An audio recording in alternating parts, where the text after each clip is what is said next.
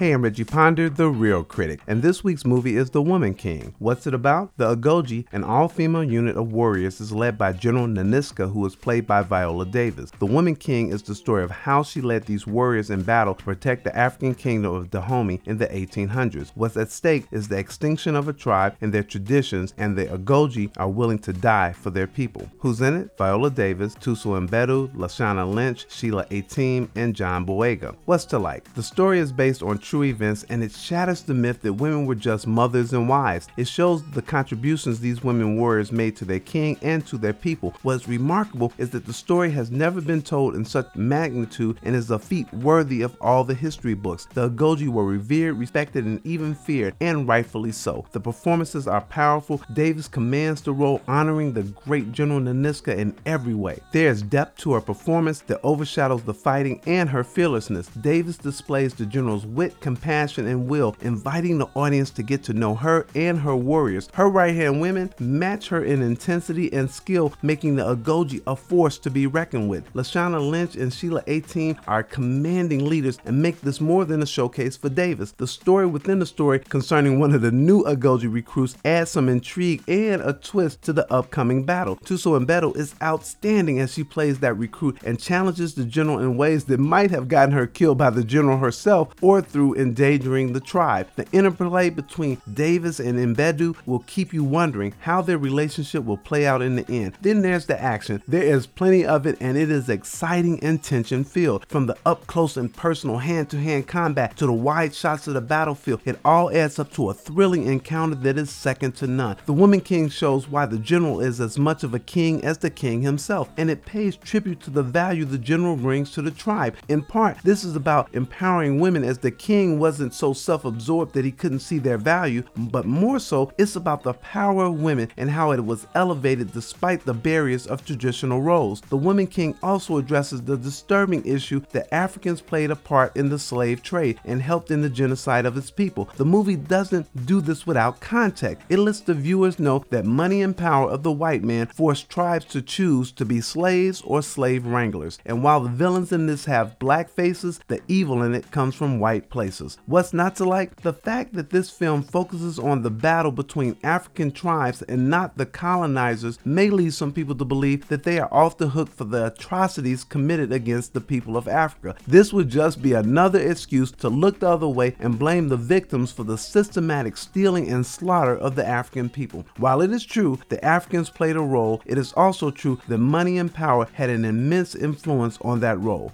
My rating? The Woman King is poignant, proud, and powerful. Poignant in that it is emotional and sad and distressing to see how money and power caused people to fight each other and sell each other into slavery. Proud in that it shows the majesty and realness of people. It shows the resilience and brilliance. It shows the principles and morals people are willing to die for. Powerful in that the strength in combat matched the strength in will. I'm giving this one 3.5 reels. I would love to know what you think about this and other films. I'm on Twitter, YouTube, and Instagram at The Real Critic. That's REEL, and I'll see you next time.